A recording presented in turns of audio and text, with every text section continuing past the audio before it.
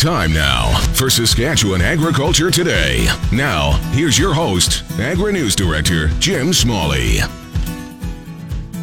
Members attending the SARM convention in Saskatoon voted overwhelmingly in favor of a resolution to lobby the federal government to expand the rights and justifications for a person to defend or protect themselves. There's been an increase in rural crime in Saskatchewan, leading some farmers to carry weapons with them in their farm equipment. SARM President Ray Orb says they have been working with RCMP to find a solution to better protect rural residents. We realize, though, that there is a line where people can't take it too far and injure people that unintentionally, for example, that come onto their property. But at the same time, I think we have to make sure that everybody in the province respects the landowner rights in rural Saskatchewan. In a statement, the RCMP strongly encourages people to secure property with strong locks, not to confront or pursue suspects, and stay aware and observant, adding that as the provincial police force, it's their job to enforce the laws as they exist. Attorney General Gordon Wyant says the results from a task force into rural policing will be released very quickly. Agricultural drainage has been a topic of discussion during the SARM annual convention. On Monday, Environment Minister Scott Moe met with R.M. Reeves and councillors to discuss Bill C-44, which contains amendments to the Water Security Agency Act.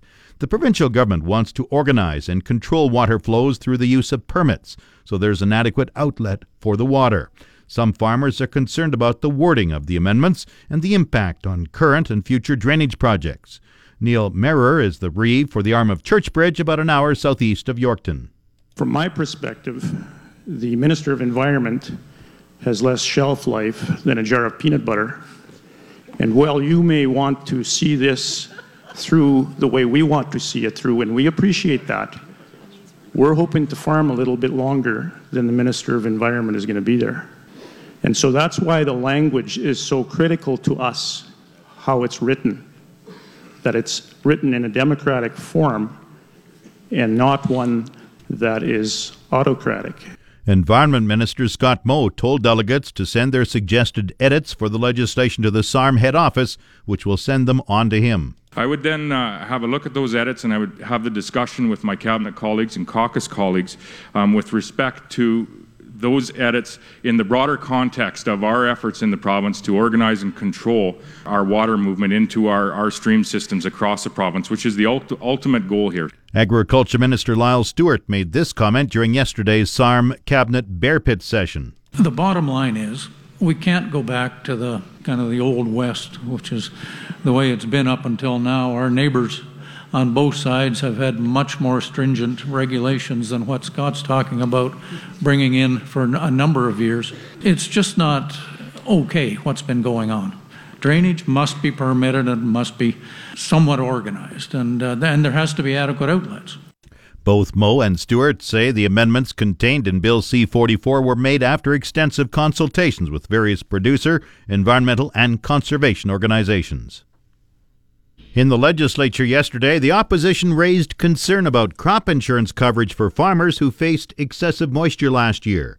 NDP critic Kathy Spruill raised the issue around a Pangman area farmer who was denied coverage because of late seeding to control weeds and therefore not an insurable cause for loss. Producers across the province are facing the same struggles. In his last letter from the appeal panel, Jim was told delayed seeding to control weeds is a management decision and therefore not an insurable cause for loss. Mr. Speaker, insurance provides no assurance if the only protection is to the fund and not to the farmers. Can the minister tell us why, instead of insuring producers under the Sask Party, crop insurance is now telling them how to farm and punishing them for not predicting an unplanned 8 inches of rain?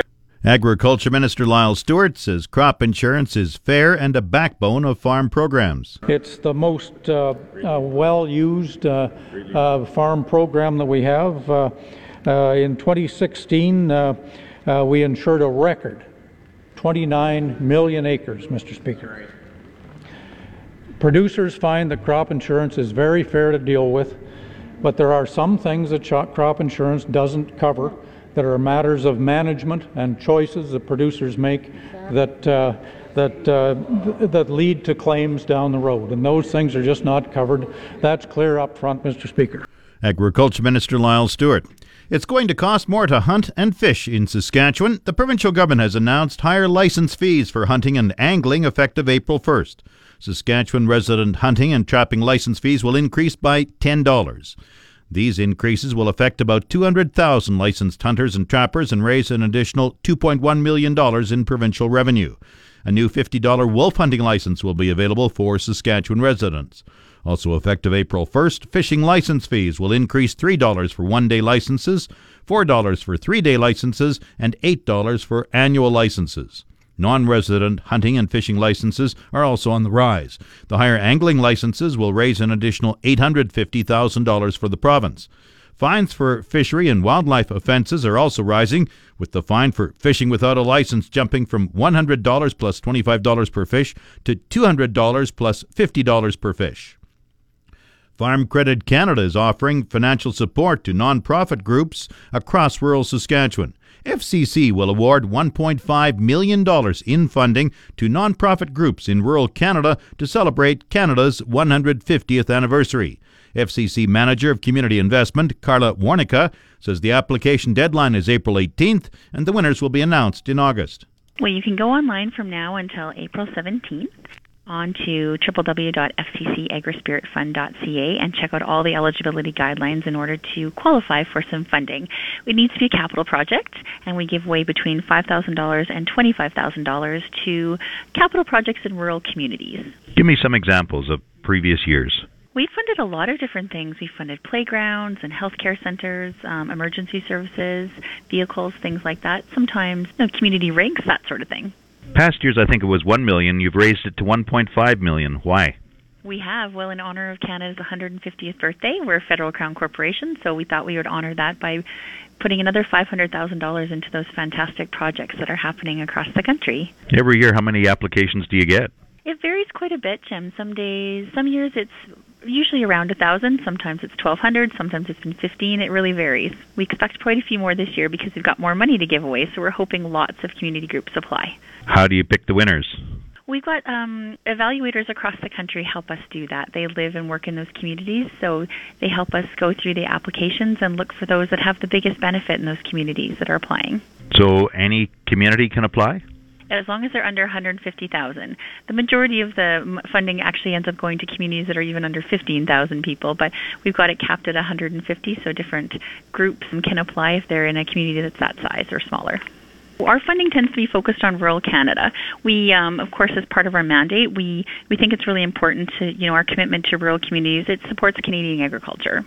It's really an important part of our commitment to rural communities and to Canadian agriculture. We really care about the communities where our customers live and work because we live and work there as well. So we hope people apply, and like I said, there's more money available this year, so we really encourage people to apply. Take a look at what people have gotten funding for in the past and give it a try. Put in an application. It's not too hard to do. It's a pretty easy process. We really hope lots of groups apply because we have the money to support all those great projects that they're doing across Canada.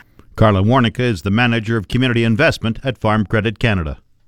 The Market Update on The Source, 620 CKRM. Grain prices were mixed in early trading today. Viterra prices for canola fell $4.80 at $473.82. Flax rose $11 at $479.96. Oats dropped $4.80 at $170.47. Number one red spring wheat went up $1.61 at $228.11. The rest were unchanged. Durum $274.82. Feed barley $131.14. Yellow peas $306.49. Feed wheat $136.48. On the Minneapolis Grain Exchange this morning, May wheat was up 4 1/4 cents a bushel at $5.44 3/4 cents a bushel. About it. Now the latest livestock report. This is the market report for the Assiniboia Livestock Auction for the week of March 14th. We sold close to 2,000 head of cattle this week on an extra strong market. D1 and 2 cows sold between $90 and $1.05. D3 cows 75 to 90 cents. Good butcher bulls sold between $1.10 and $1.30. Feeder and grasser cattle market really took a jump in the right direction. 4 to 450 pound steers averaged $2.29, sold up to $2.34. 450 to 500 pound steers averaged $2.26 and sold up to $1.34 as well. 5 to 550 pound steers averaged $2.12, sold up to $2.32. 550 to 600 pound steers averaged $2.04 and sold up to $2.17. 600 to 650 pound steers averaged $1.97, sold up to $2.07. 600 to 700, 650 to 700 pound steers averaged $86, sold up to $2.06 a pound. 700 to 800 pound steers averaged $1.77 and sold up to $1.87. And 800 to 900 pound steers averaged $1.64, sold up to $1.66. Heifers were about 20 to 25 cents back. Now, some of the highlights of the sale were 500 pound steers at $2.32 a pound, 550 pound black steers at $2.17 a pound, 600 pound black steers at $2.07 a pound, and 650 pound black steers at $1.96 a pound. We sold 2 liner loads of 700 pound Duckworth Ranch black steers at $1.87 a pound. Now that's 10 cents premium over any 700 pound steers anywhere else in Western Canada. We sold 3 liner loads of 750 pound Duckworth black steers at $1.7750, and another 2 liner loads of 840 pound black steers at Duckworth cattle at $1.6450. Now, there's no substitute for good cattle and a good sort on the cattle. This has been Roy Rutledge reporting. Now the latest Saskatchewan pork prices. Ham sold 6,000 hogs Wednesday and are expected to sell around 5,500 hogs today, selling in a range of $168 to $170 per ckg. Number 1 sows delivered to Winnipeg this week are selling in the range of $63 to $77 per ckg live weight.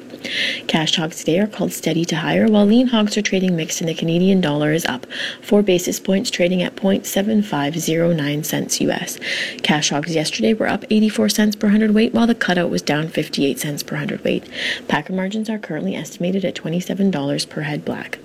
Hog numbers remain large, however, the cash market has remained fairly steady as packer margins are still profitable, and with increasing hog slaughter capacity, packers are stocking up on supply. Coming up, the farm weather forecast.